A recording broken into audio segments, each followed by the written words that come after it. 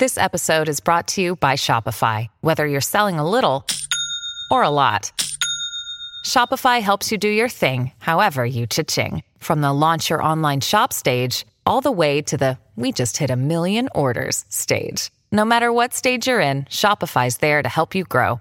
Sign up for a $1 per month trial period at shopify.com/special offer, all lowercase. That's shopify.com/special offer. Hello, everybody. This is Marshall Poe. I'm the editor of the New Books Network. NBN listeners like to read books and buy them. So we thought we'd tell you that right now, our friends at Princeton University Press are having a remarkable site-wide sale. You can get 50% off books, including ebooks and audiobooks, with the code 50, F-I-F-T-Y, at checkout until May 31. You can save some real money on Princeton University Press books. I encourage you to go there and check it out. Welcome to the New Books Network. Hello, my name is Ian Drake, and this is the New Books Network. We are joined today by Jacob Mchangama. He is the author of A History of Free Speech. It's entitled Free Speech, A History from Socrates to Social Media. Jacob is the founder and executive director of the Danish think tank Justitia, and he is the host of a podcast himself called Clear and Present Danger, A History of Free Speech. His writing on free speech has appeared in several languages and outlets across the globe, including The Economist, The Washington Post, and Foreign Policy. He lives in Copenhagen, Denmark, and that is where he joins us from today. Jacob, thank you so much for joining us on the New Books Network. Thank you, Ian. I really have been looking forward to this. So this is a history that covers everything from the ancient world, starting as we always do when we cover the ancient world in ancient classical Athens, and it goes all the way up through the travails of Donald Trump in the 21st century. I think our listeners are probably very familiar with a lot of the debates regarding free speech on campus and in social media. And although extremely important for our world today, I thought that since this is a history that ranges so far back, we might dwell on some of the early years, as it were, for the conceptions of free speech. You note that there is a kind of running theme, no matter what period of time it is even starting as early as 4th century BC Athens with the famous orator Demosthenes. There is this concern with the role that speech can play or freedom of thought can play, even absent larger infrastructure of something like individual liberty, which is very familiar to us in the modern period. So how did people in the ancient world conceive of freedom of thought, and what was it good for? That's a very good question. I don't think there's a lot of evidence that people in the ancient world prior really to the Athenian democracy had a sort of concepts, had conceptualized the idea of free speech, and certainly had not sort of integrated them into a political and civic culture the way the Athenians did. So you could say, sort of to generalize, when you look at surviving law codes from around the ancient world, regulation of speech tended to protect the ruler from the ruled, rather than our modern conception where the ruled are protected from their rulers, and then you could say that Athens stands out in the sense that you had two different but overlapping concepts of free speech. One of them was isegoria, or equality of speech, which was the political component, in that all freeborn male citizens could participate directly in democracy, in discussing and voting on the laws in the assembly. And then you had the concept of parousia, meaning something like uninhibited speech, which was more like a cultural trait, which was based on sort of civic tolerance and which allowed people to discuss philosophy and politics and, have drama and comedy, have the agora as a place where discussion was relatively open. And that set the Athenians aside, especially from their Spartan rivals. As Demosthenes put it, in Athens, you could criticize the Athenian constitution and praise the Spartan one, but in the much more sort of oligarchic and non-democratic Spartan constitution, you were not allowed to praise the Athenian constitution and criticize the Spartan one. And in that sense, you could say there's a clear continuation between Athenian and modern versions of free speech, in that the litmus test is whether you're really able to criticize the political system under which you live. Right. And so for the ancient world, there really isn't a foundation conceptually that defends any role for the individual in the broader society. But on the other hand, there does seem to be these distinctions that you just noted in Athens. There does seem to be this concern for the health of the state or the populace overall. Yeah, but you're right in pointing out that I guess some ancient historians of ancient Greece disagree a little bit, but I would say the consensus is probably that they didn't have anything resembling our modern conception of individual rights, and that is a theme in the famous trial of Socrates, because had Socrates been living in a modern liberal democracy, he would have been protected by an individual constitutional right to free speech. He would have been tried by an independent court and not sort of a jury court made up of his of any number of his co-citizens, and that there would have been a rule of law, independent institutions, and so on, that would probably have given him a better chance of winning. So in that sense, the conception of free speech in ancient Greece, in ancient Athens, is quite different from the modern one.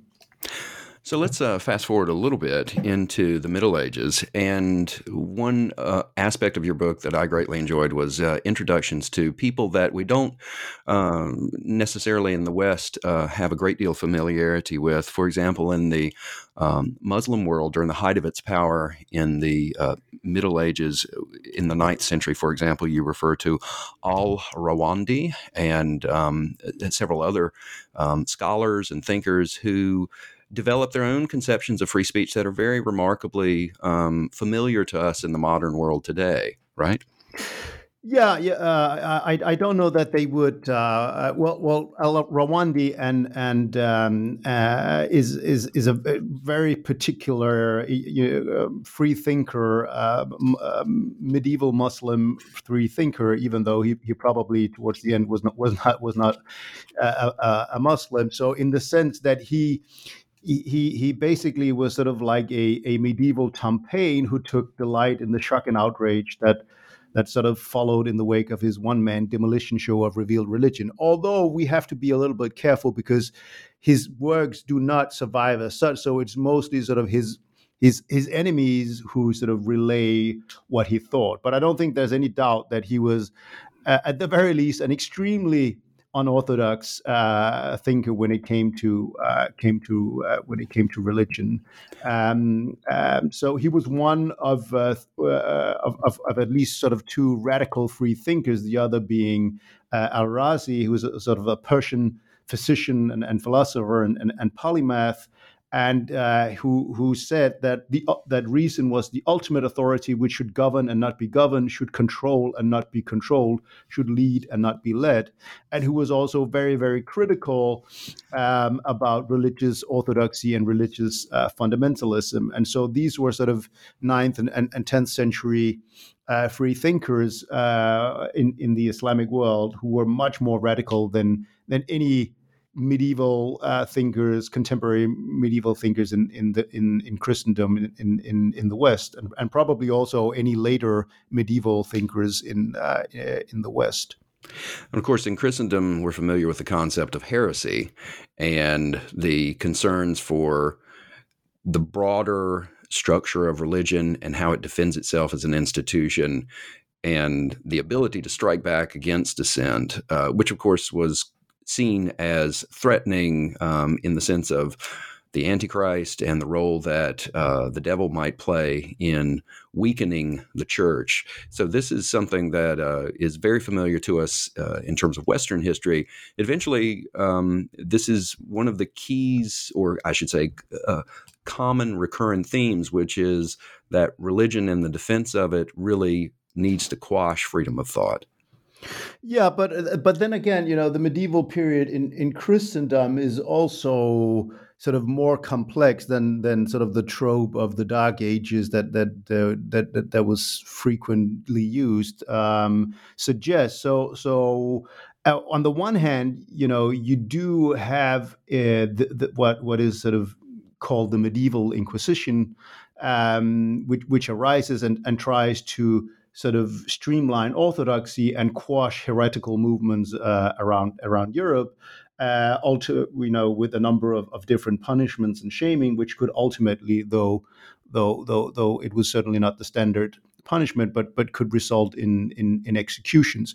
At the same time, you also have the emergence of universities where, for instance, pagan philosophy, Greek philosophy, and most consequential of all, Aristotelian philosophy, sort of becomes a game changer, and reason is unleashed. And initially, there's a great pushback from universities and from the church, but ultimately, these insatiable scholars at universities in Europe simply cannot be stopped from creating this culture of poking around, which will ultimately contribute to what we later call the scientific revolution and great philosophical development. So I think the medieval period is more complex.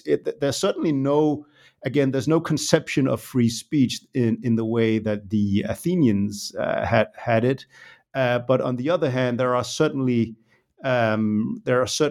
very important developments that point towards intellectual freedom and curiosity and inquiry that will be institutionalized later on. I'm glad you used that phrase, poking around. I noted that. Is that a phrase in translation that is in the original sources? Because you use that in quotes a couple of times. It's one that I have. I actually forget the author, but sort of a classical work on universities and medieval scholars, where a scholar, and I forget the name, sort of created this meme of a culture of poking around that becomes extremely consequential for what you might call Europe's collective brain, sort of connecting the neural circuitry in Europe's collective brain that really sets Europe on a path of these later incredible scientific and intellectual achievements. You also mentioned the role a moment ago of universities, and I was struck by what appears to be a kind of competition for scholars among universities. You had noted that there were some that had feared the effects of reading, for example, Aristotle, and it was effectively forbidden or banned at some universities, but then others were trying to lure scholars away, as universities are wont to do even today, by promising them the freedom to engage in inquiry with Aristotle. Yes, indeed. So at the University of Paris, on a number of occasions, there were these bans, what we today might call speech codes, trying to sort of ban Aristotelian philosophy. And then, you had, for instance, the University of Toulouse, which sort of said, well, hey, Parisian scholars, if you're banned from studying Aristotle, why not come down to Toulouse and you can you can read all the Aristotle you want, and Henry III did the same, inviting scholars to Oxford and Cambridge. So in that sense, you could say that academic freedom, or in its earliest versions, became an incentive and a competitive advantage in Christendom, and then which also forced the church and to sort of relax its grip on pagan philosophy, and sort of see, there's no way we can sort of restrict these scholars from these game-changing ideas. And that's another aspect of the universities, is this theme that it seems to me that I drew out of the book, which is that freedom of thought tends to flourish when there's a decentralization of authority. Is that right?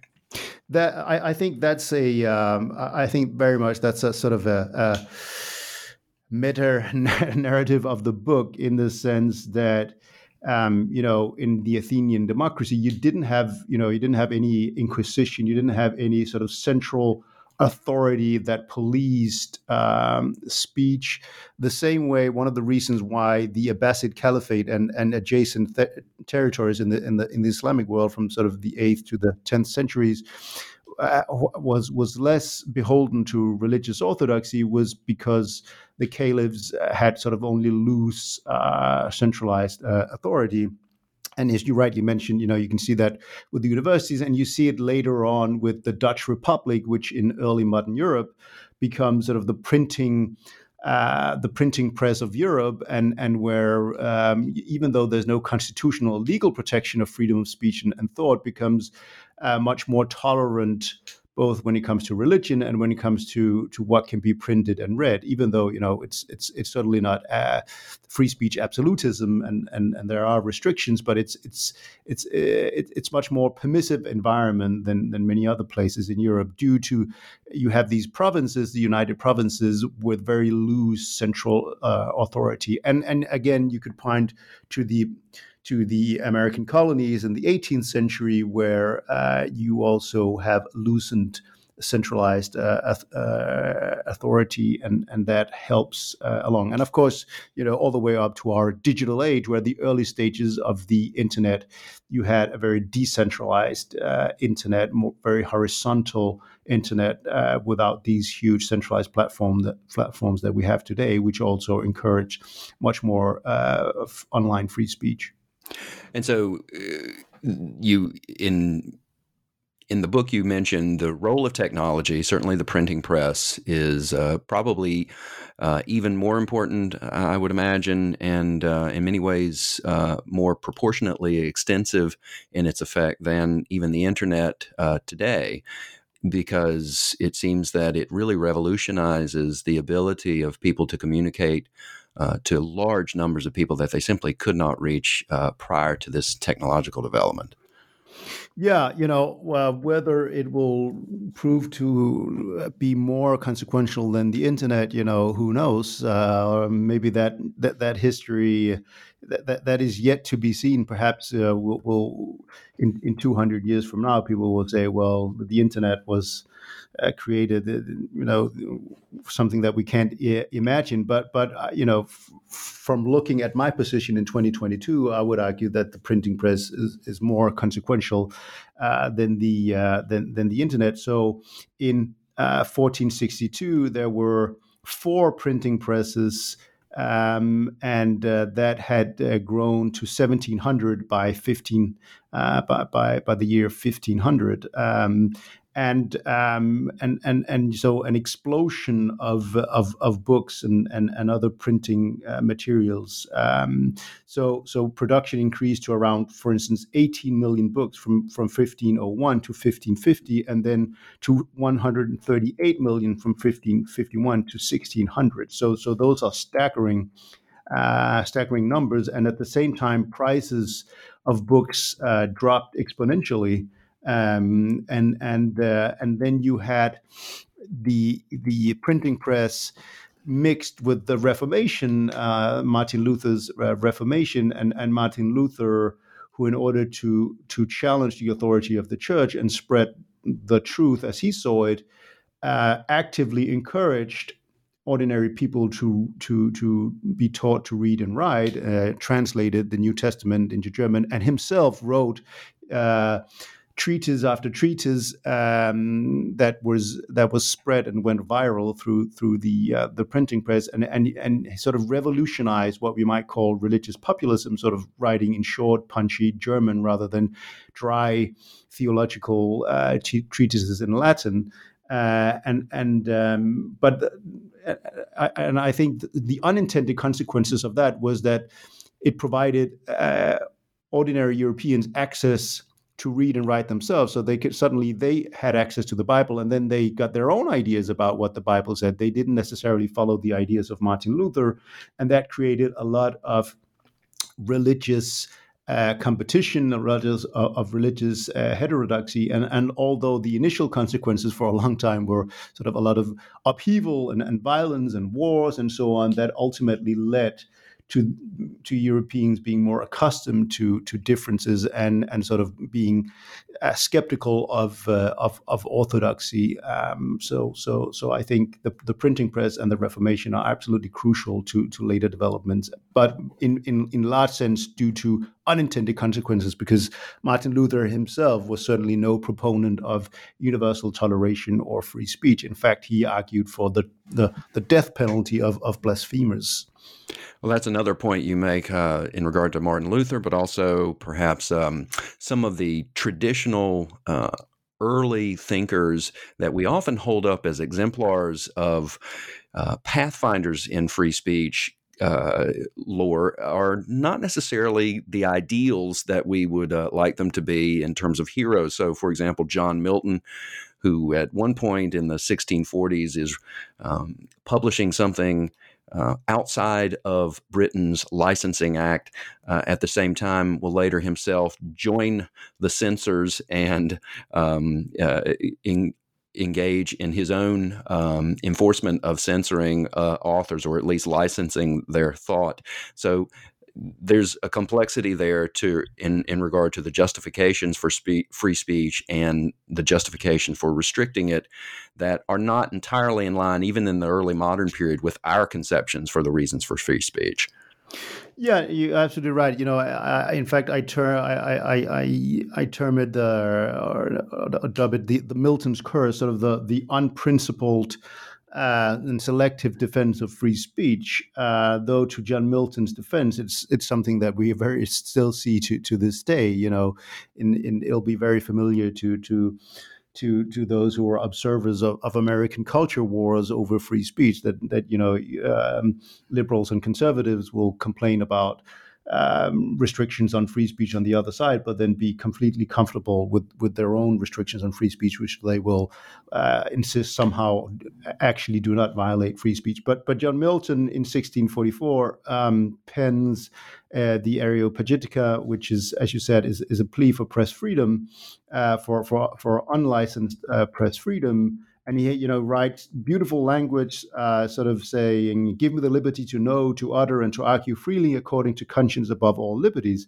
But at the same time, Milton then says that with press freedom, he means not tolerated popery and open superstition, and a bit because that would extirpate all religion and civil supremacies, and therefore should be banned. And he didn't want to provide shelter to ideas that were impious or evil or against faith or manners, and that such books should actually be burned by the hangman. And as you rightly mentioned, he ends up serving as a censor under Cromwell and his sort of quasi-military dictatorship. So I would argue that Milton's contemporaries, the levelers, who sort of argue for a much more radical conception of free speech at the time, are more worthy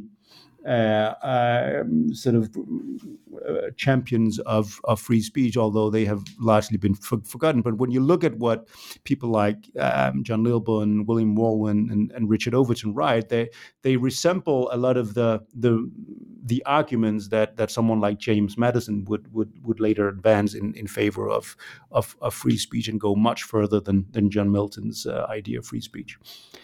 So one very modern term that you use that also applies to earlier periods before it historically occurred is what you refer to as the Weimar fallacy.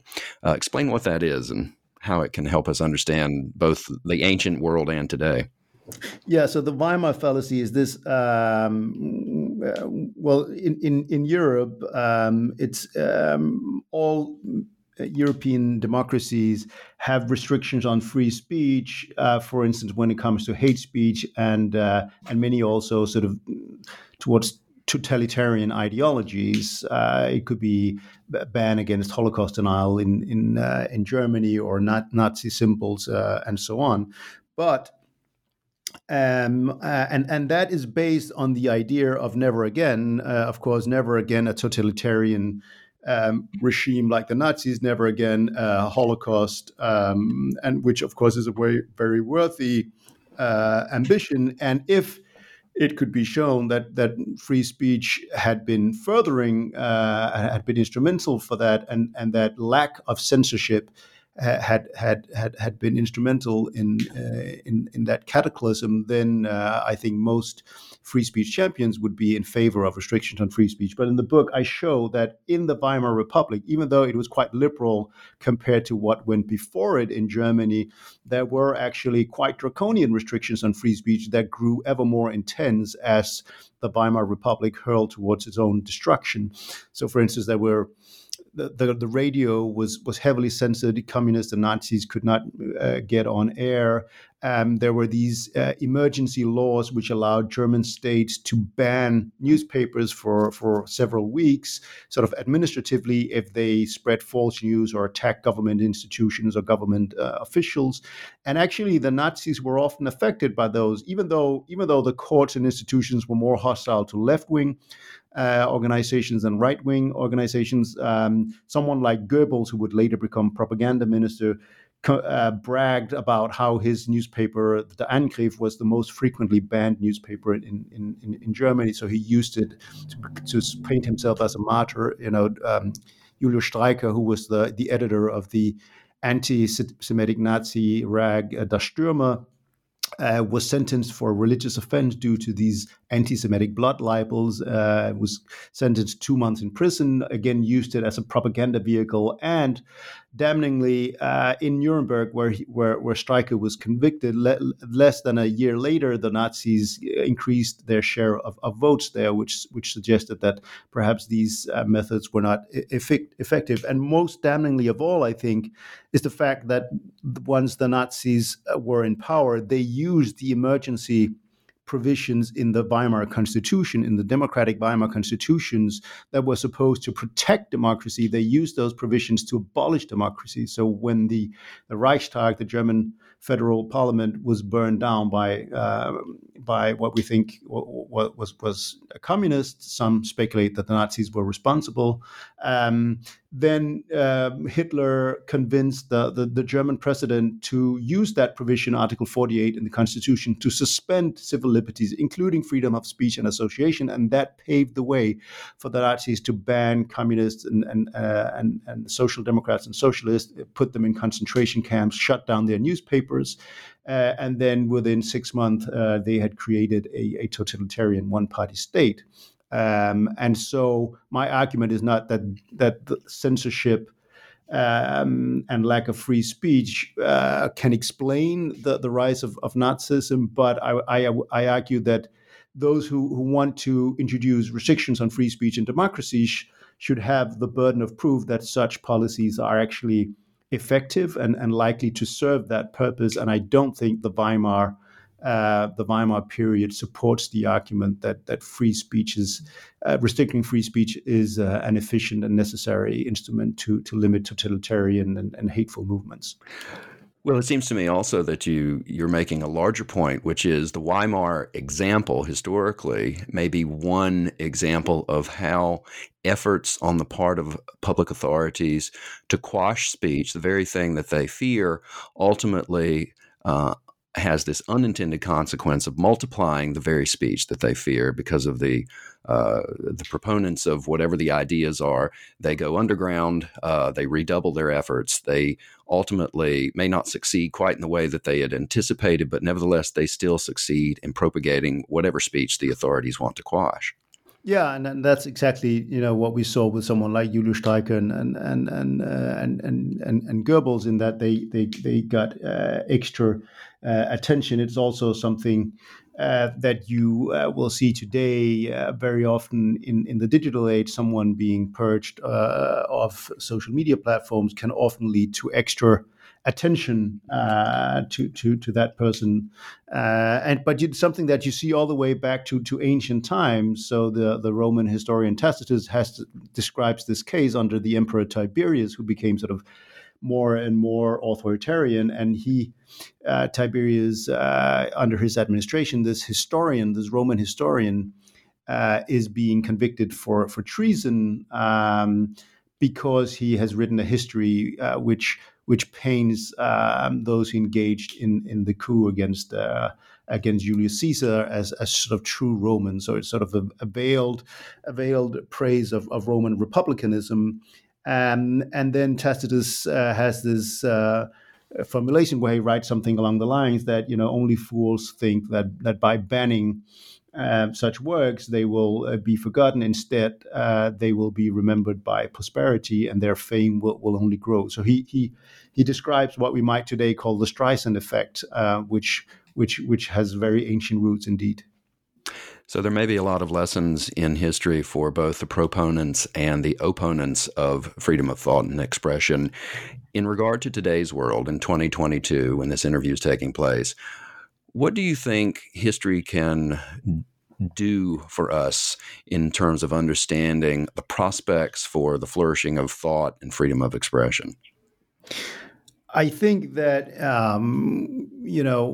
I think in many of the debates that we have today are really recurrent themes. So one of them I describe is that of an elitist versus an egalitarian conception of free speech, with the egalitarian one having its roots in the Athenian democracy and the elitist one in the Roman Republic. And I think we see that today in the age of social media. Sort of, should we have a public sphere where everyone has the ability to speak directly, even the uneducated and the credulous and so on? Or should we have a more top-down regulated sphere where you have institutional gatekeepers that can filter information down to the masses with minimum participation of the masses? And we've seen that play out again and again every time there's a new technological development or political developments that have expanded speech rights to new groups, whether racial minorities or women or the poor and the propertyless. And very often when we look back in time, we tend to think of those who were the sort of proponents of the elitist conceptions as being reactionary and defending deeply unjust versions of free speech. And so I think those who sort of favor more regulation of free speech today should think about whether they might not end up being viewed in the same way 50 or 100 years from now. Another important lesson, I think, is there's a tendency in many democracies of viewing free speech as entrenching unequal power relations and being a threat to minorities. But I argue in the book that, in fact, the values of free speech and equality are mutually reinforcing rather than mutually exclusive, and that every single oppressed group and minority has relied on the practice and principle of free speech to better their lot, to argue for justice, racial justice, or equality of the sexes, and so on, and that, in fact, free speech might be the most powerful engine of human equality that we've ever stumbled upon as a species. So that is something that I would hope we become increasingly aware of, and that, in fact, adopting restrictions on free speech might very well end up hurting those minorities and oppressed groups that they were supposed to protect. Well put. Well, the book is entitled Free Speech, A History from Socrates to Social Media, and we've been joined today by its author, Jacob Mchangama. Jacob, thank you so much for joining us on the New Books Network. Thank you so much, Ian. It was a pleasure.